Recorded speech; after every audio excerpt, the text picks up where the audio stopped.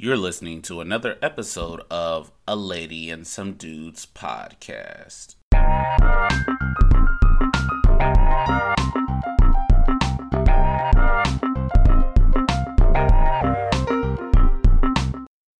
Thank you for listening to another episode of A Lady and Some Dudes Podcast.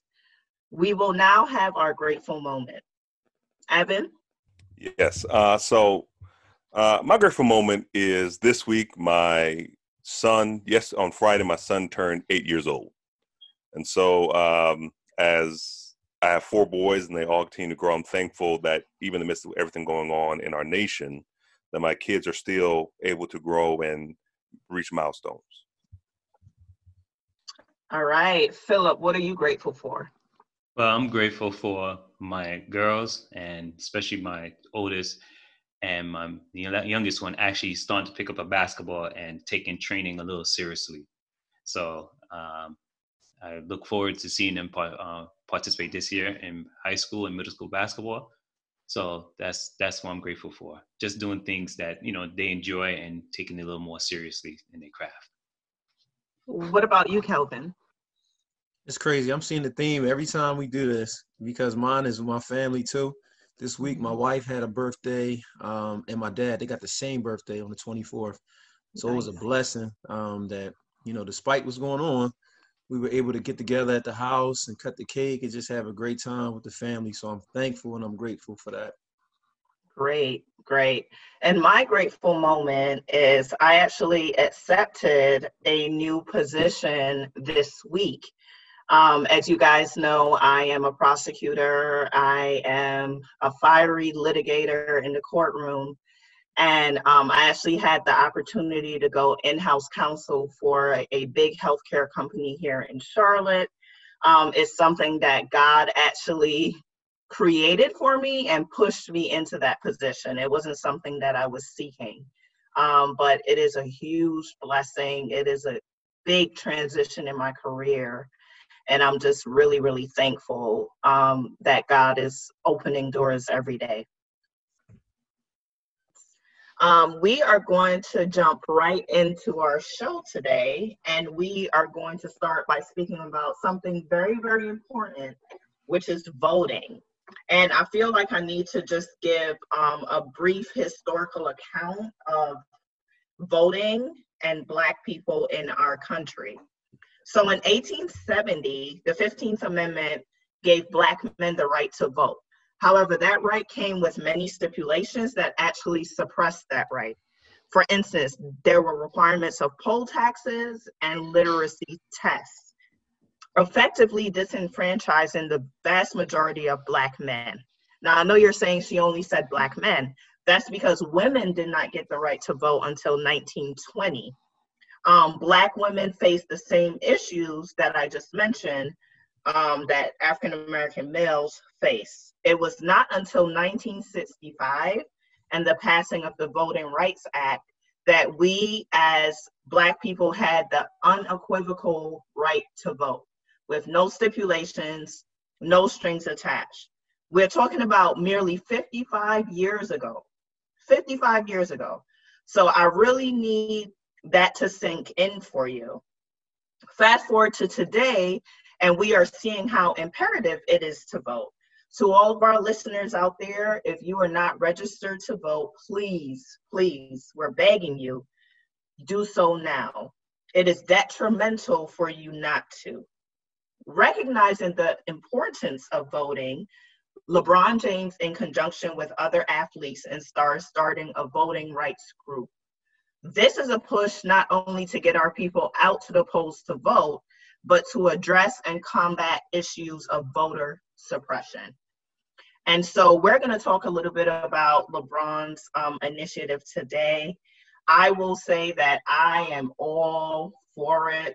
One of the things that I know that I like and respect about LeBron, I give him a hard time on the court. I give him a hard time about his basketball leadership at times. But when we start looking at his initiatives off the court for our community, it's undeniable that the work he does is profound, it is impactful, and it is necessary. And so I am very excited that he has decided to use his vast platform to bring issues of voting to the front lines. Let us go ahead and see how the guys feel about this initiative from LeBron, and we'll start with Evan. So much like you, I agree. I kind of, as a player, sometimes LeBron just irks me. But as a social activist, as someone who uses his platform, I have so much appreciation for what he's doing, especially because I believe it was around 2013 or so, the Supreme Court kind of struck down the Civil Rights Voting Act, right? You kind of see that there's been a walking back of protections put in place for voter suppression, in part because they believe, they not believe, but said that, race is much less of an issue now. We don't need to keep the same protections in place. But we're seeing right now, we saw with this past election, how voter suppression was taking place. And so I think it is essential. I think it is necessary because athletes are role models. I know Charles Barkley believes he's not a role model, but athletes are role models. They set the standards and they are leaders. And so it's great to have an athlete who kind of bucked against the whole system, didn't go to college, demonstrate political consciousness and the awareness to portray the importance of voting. And at the end of the day, we got to get this man out of office. The things he's doing in this nation during this time, he has not helped during the pandemic. He's hurt during the pandemic. He has not defended the rights and the experiences of the Black marginalized or the brown marginalized communities. Instead, he's gotten behind white supremacists and white supremacy. He deleted a tweet today that was in the background, someone saying white power.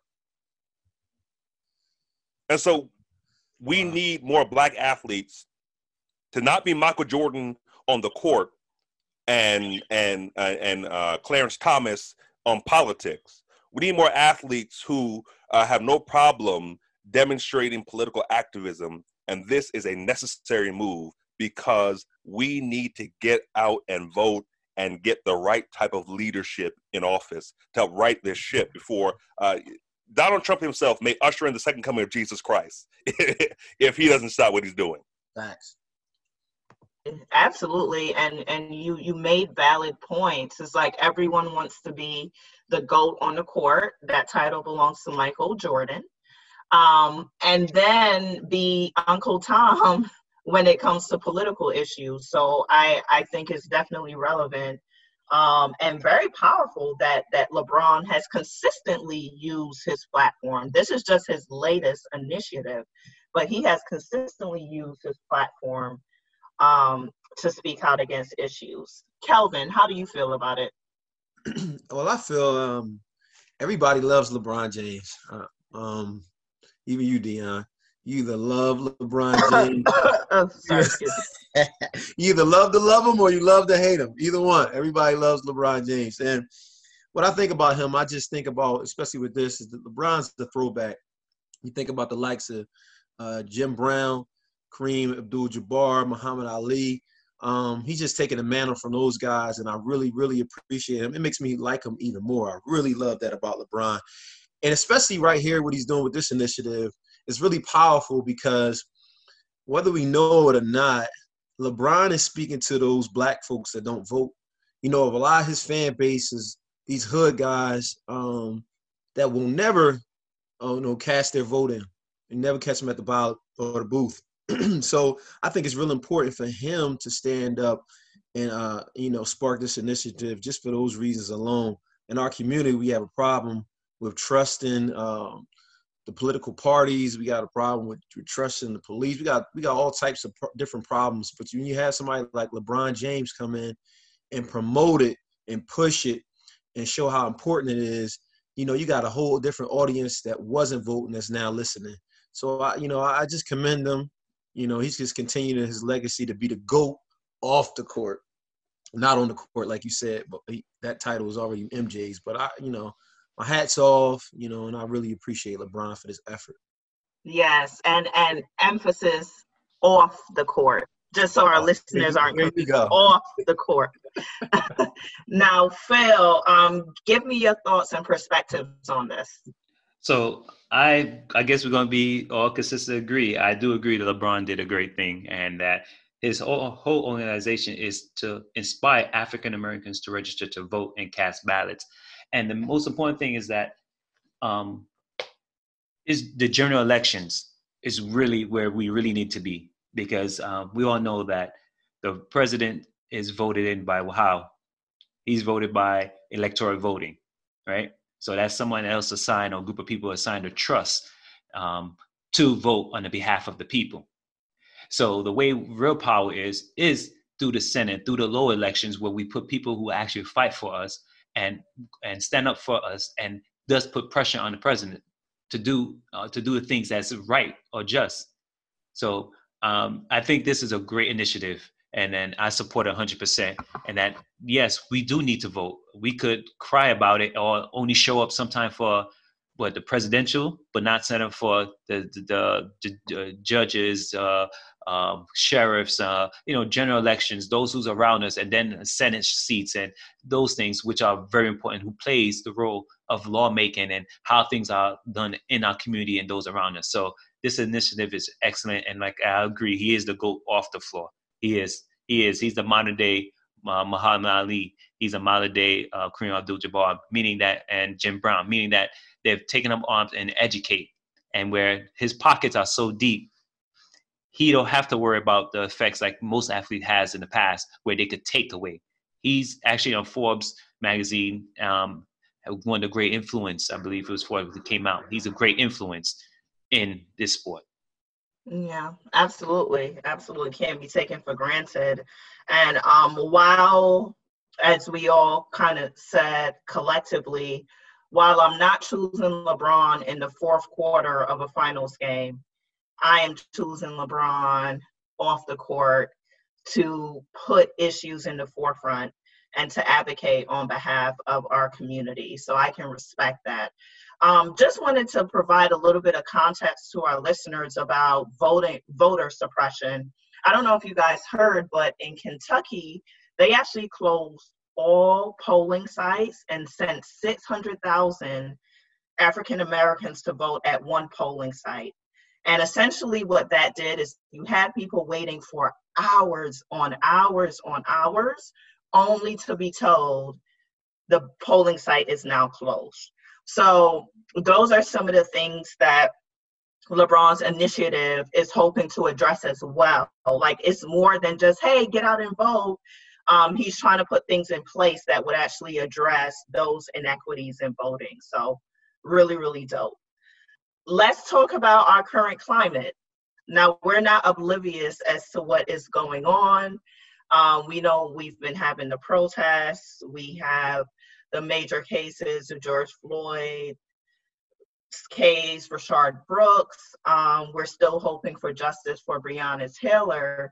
And we can say that this climate is wrought with issues of prejudice, issues of discrimination. These are issues that are being brought to the forefront. What we have seen in the past weeks as well is that if you are Black in this country, even if you are a famous athlete, you are not exempt from feeling the tinges of discrimination and racism. Bubba Wallace, who is the only African-American NASCAR driver, discovered that there was a noose in his garage.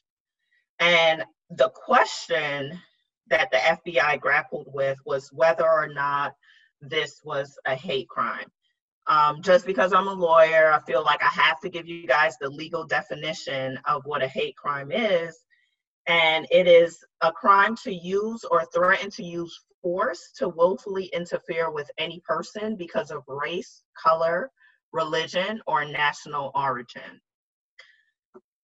Based on that definition and based on what the FBI uncovered in their investigation, it is my opinion that this was not a hate crime. And what lends me to that determination is really the proximity of time. The investigation uncovered that the noose apparently was there since last August or September, at least 9 months, I believe.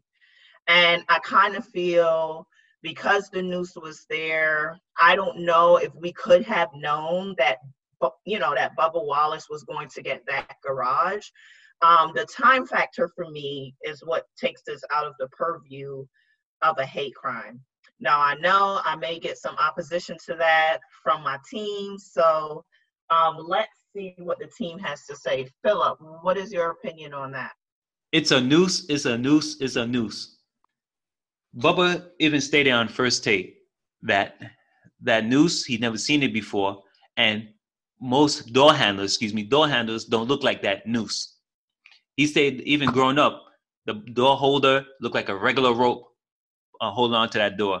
And he even said no other garage had the same type of style of the rope holding up the door as a door, utilized as a door holder. So my thing it is a hate crime, but based upon the statutes or based upon the logistics you have told us, Dion, they may not hold upon it. But my most biggest issue is it's been there for over a year. So I think the culture kind of accepted and kind of brought it forward and nobody paid attention. That's my theory. That's how I feel about that situation. All right. So we know that Phil says it's the noose. Let us go on. Calvin, what are you thinking about this? I'm thinking it was a very crafty way to have a hate crime. Because what we're saying is because of the time, I think it was around October. It could have been, it's definitely within that August to October line that was, they said, the quotations that it was put up there. And it looks nothing like a door handle or garage, the way anybody else has the garage openers down at the garages. So that was a red flag there. But when you think about it, to have that there in the open, period, you're trying to raise controversy and you're trying to be hateful because if anything, Wallace is going to see it. Whether it was his garage initially or not, it was something that was shown in the open to show hate and to show discrimination and show racism at its core. So I know whether he had it initially and it was put there in his garage is not really that relevant to me. It would be more relevant, of course, when you talk about a hate crime for the definition.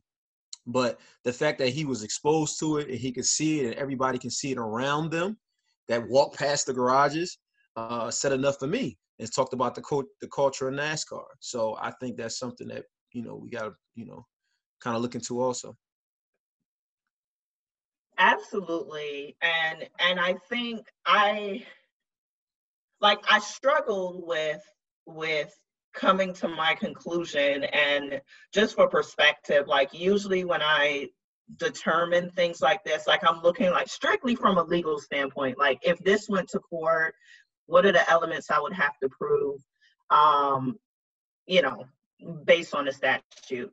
But I do agree that it was very crafty. I think what is interesting too is if this was there since October or September of 2019, I felt like it would have been noticeable even then, right? Because we all know what a noose looks like. It's not like it's something that camouflages into a garage door or camouflages into a car part. We know what it looks like. So it is quite interesting to me that no one noticed this before. And Calvin, you brought up a pretty powerful point. Even if it wasn't Bubba's garage, they know that he is the one African-American driver and that he would be around any of the garages, even if it isn't his. So I do think that's a substantial point that you brought out. Evan, how do you feel? I feel like it's hard to find, like you're saying, it's hard to define as a hate crime from a legal standpoint. But it's like, you ever heard the statement before, white-splaining? When you talk about a racial experience you've had, but a white person comes behind you and finds another definition. Say, well, couldn't it be? Well, couldn't it really be about this? Right. I think the reality is that with this issue, as a hate crime, it would be hard to prove. Like most racism is hard to prove. But the reality is, it was, as Kelvin said, a very crafty way to send a message.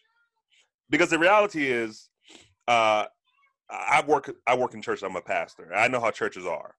Oftentimes, even when decisions are made, there are a small number of people who don't like it. But because they know they can't say it in the large populace, they find ways to send messages silently through other means. And so people are people no matter where you go, sports or whatever. And there are people who don't like it.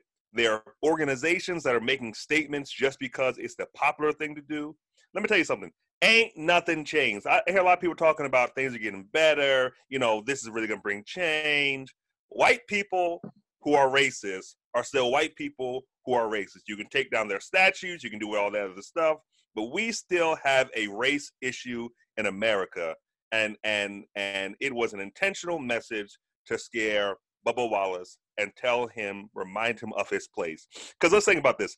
Is he the only African-American race? He's the only African-American person in this whole sport. They probably don't want him there in the first place. Exactly. They like their races the way they are, and I mean that in both ways. They like to have one place where they are the best. They like to have one space where we don't come. And so, sure, it's not a hate crime because he can't prove it as a verifiable hate crime. Right. But it was an intentional message that lets us know this ain't changing. Absolutely. And let me just be clear. I don't take FBI's investigations on cases surrounding race very seriously. And I'll just keep it real. So the basis for my assessment was strictly from a legal standpoint. I cannot trust the FBI conducting a thorough investigation on that. This is the fastest investigation I have ever heard of in my life. I believe they came to a conclusion within 3 or 4 days. Like, come on, man. So just want to put that out there. So we have spoken about NASCAR and Bubba Wallace, and it's clear to see that the hanging noose perpetuates clear ideas of racism and discrimination embedded in the arena of sports. We don't need an investigation to see that. Let us now shift our attention to the conversation and discuss whether allowing transgender individuals to compete against women is a form of discrimination. There are 2 transgender athletes at the center of a very heated debate. The question of who is a woman in sports. And the statute that this case is going to turn on is Title IX. It is a federal law. And essentially what it does is it bars discrimination on the basis of sex in educational programs receiving federal funding.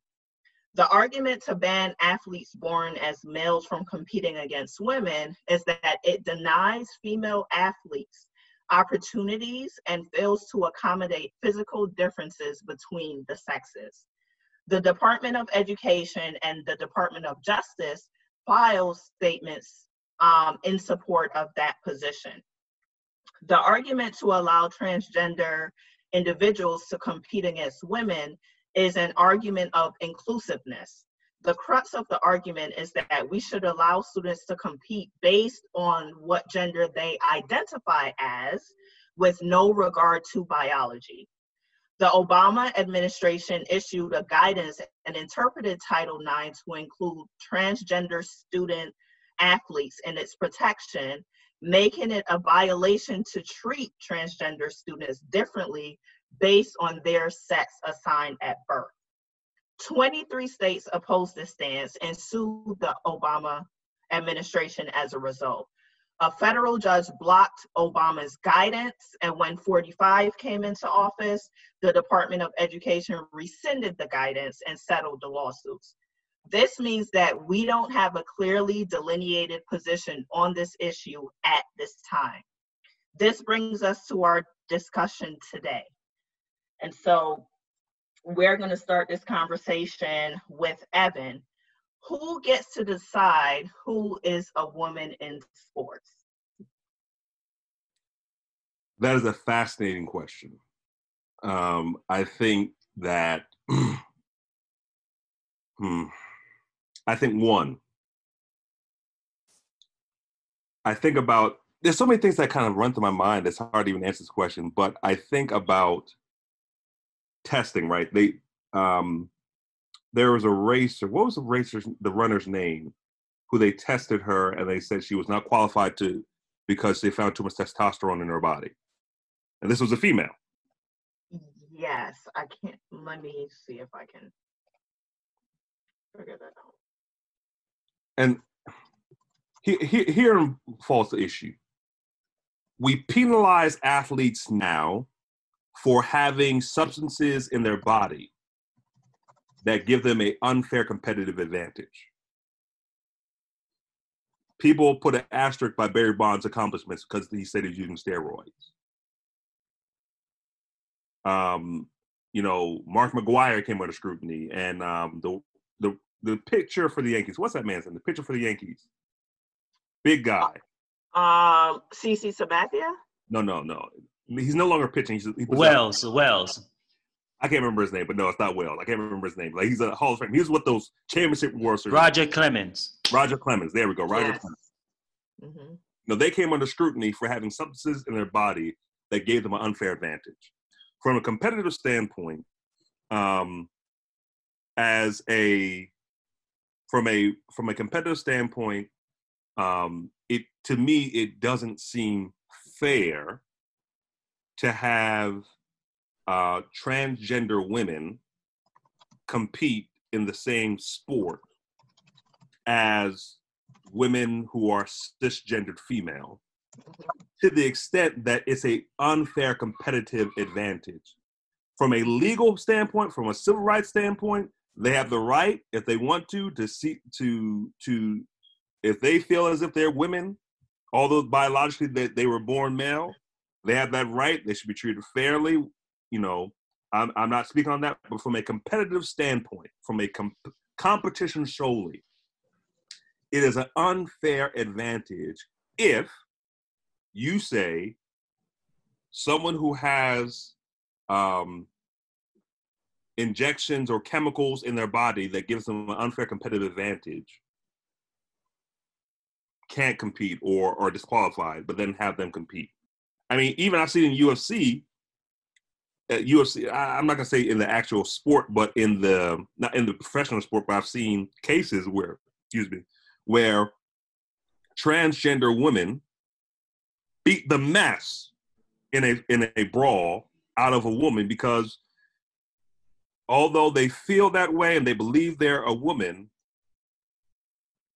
biologically they still have what men have. And it's the equivalent of me beating my wife, which I don't do. So let's get that clear. I don't beat my wife, but it is the same, pretty much the same thing. So glad you cleared that up. Thank you for that clarification on the spousal abuse. I love you. I love you. Okay. The name of the runner is Caster Semenya, Evan, that you were referring to, who was barred from competing based on the level of testosterone in her body. Philip, what do you think about this? You see, in my stand, I agree with everything that Evan said, but my thing is this, and I have a daughter, and I have 3 girls, we all know, and my daughter plays high school basketball, and my youngest one is going to try out this year for middle school. And I would hate to see, and my daughter do play with boys, that's all she trains with, but I see the difference. I would hate to see that gender boy who has transitioned to a female who's 6'9", right, guarding my daughter.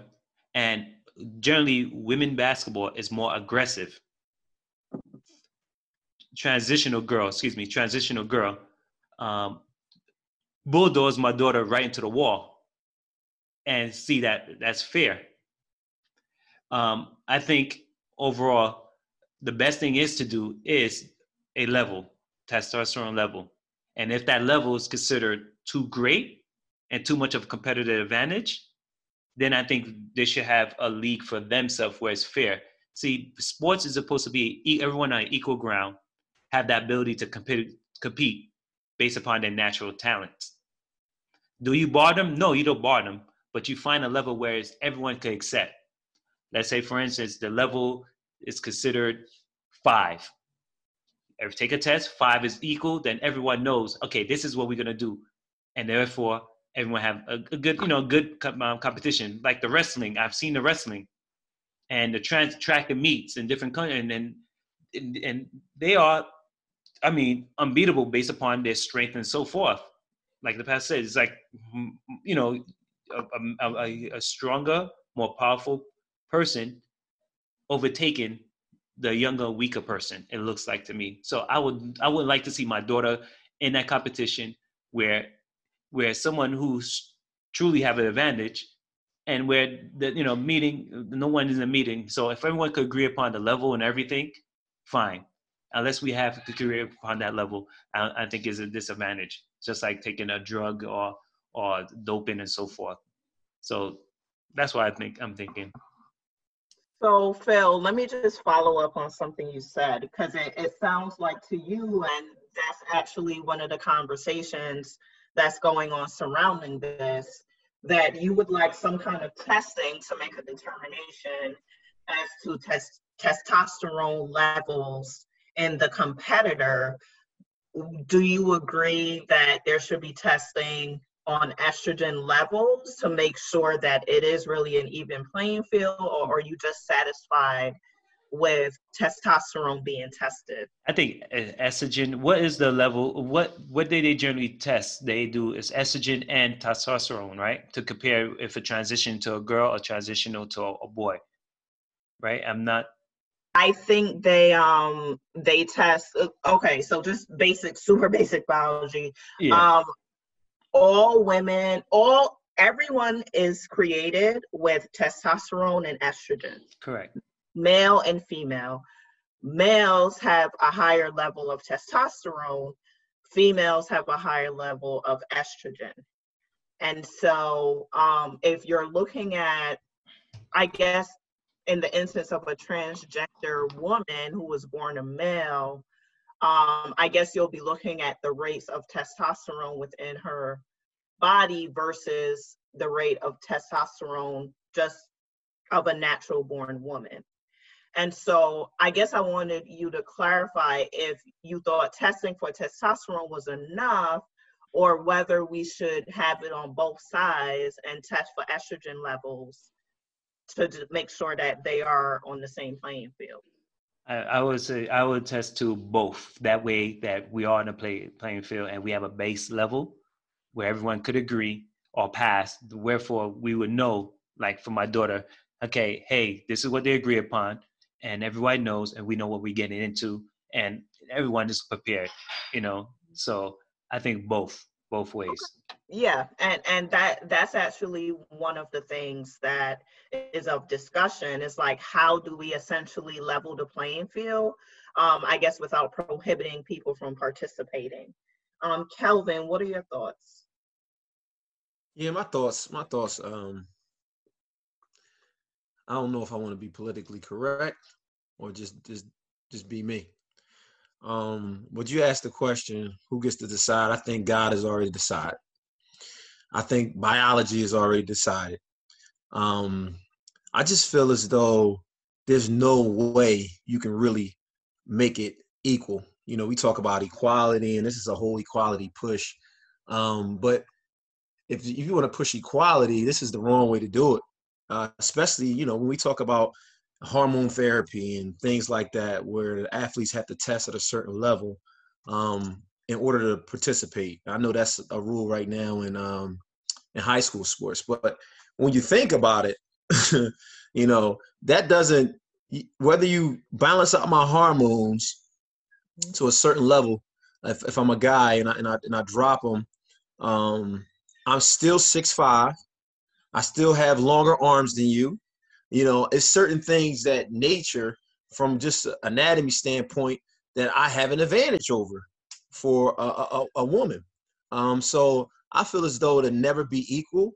And I feel as though sometimes we just try to keep pushing for equality, but it's gonna really hamper society at the end of the day, because it's never be fair for a man and woman to compete just because of nature itself. So I mean, that's my initial thoughts. Fair enough. Fair enough. So something, and this is just kind of breaking a paradigm. What if, and just what if we moved away from gendered sports? And here's what I mean. What if we made the ability to play solely based about skill level, as opposed to making it about, okay, females play here, men play here? What if the conversation then became, let's break this paradigm of male-female, and we say the best players will play. So if a girl can play with boys and she's good enough to play, what if we let her play? And if a guy was good enough, if a guy couldn't make varsity, he couldn't make JV, and ended up playing with on a lower league, and he played maybe on a lower league. I think inevitably this is going to go through, but I think with the inevitability of it going through, you have to make it about ability to compete, as opposed to making it about gender. There are a whole bunch of nuances that get added to that, right? It becomes locker room space, becomes all these other things that you have to really think all the way through, right? Mm-hmm. But I think what's going to ultimately maybe happen is, because it looks like we're moving towards, in society, we're moving towards the removal of gender, whether I agree with it or not. That's what it looks like we're moving towards. The removal of gendered positions. Because from a sociological standpoint, when they talk about gender, they don't talk about gender from a biology, they don't talk about from a theology, they don't talk about from an anthropology. They talk about gender from a social construction. Right. What a man is supposed to be, what a woman is supposed to be. So what do you guys think about sports not assigned by gender, but assigned based upon skill? Well, I'll say this. I think you start getting into spaces where it becomes a very slippery slope. And the reason why I say that is because that is completely negating, right, the biological makeup of boys and girls, men and women, right? So even if you're like, well, you know, if you have the tenacity as a woman, you work hard enough, you can beat the guys, or you can be at the top of football or basketball, it is still not accounting for our anatomies, which are structured differently. It is not accounting for strengths that males may have that women do not have. Men, generally speaking, they are stronger up top. They just have more strength, right? And women are generally weaker up top. Our legs are generally pretty strong, but we don't have upper body strength, which comes natural for a lot of males. I have a little brother. My little brother is 9 years old. He already has, and he doesn't, he's a 9-year-old boy. He already has the cuts. His chest is cut. His arms are formed, and we're talking about a 9-year-old boy who plays no sports and who's not exercising. So I feel like the argument becomes difficult when you're not accounting for genetic differences, right? That's an argument that socially, in my opinion, you just can't ignore. You absolutely cannot ignore.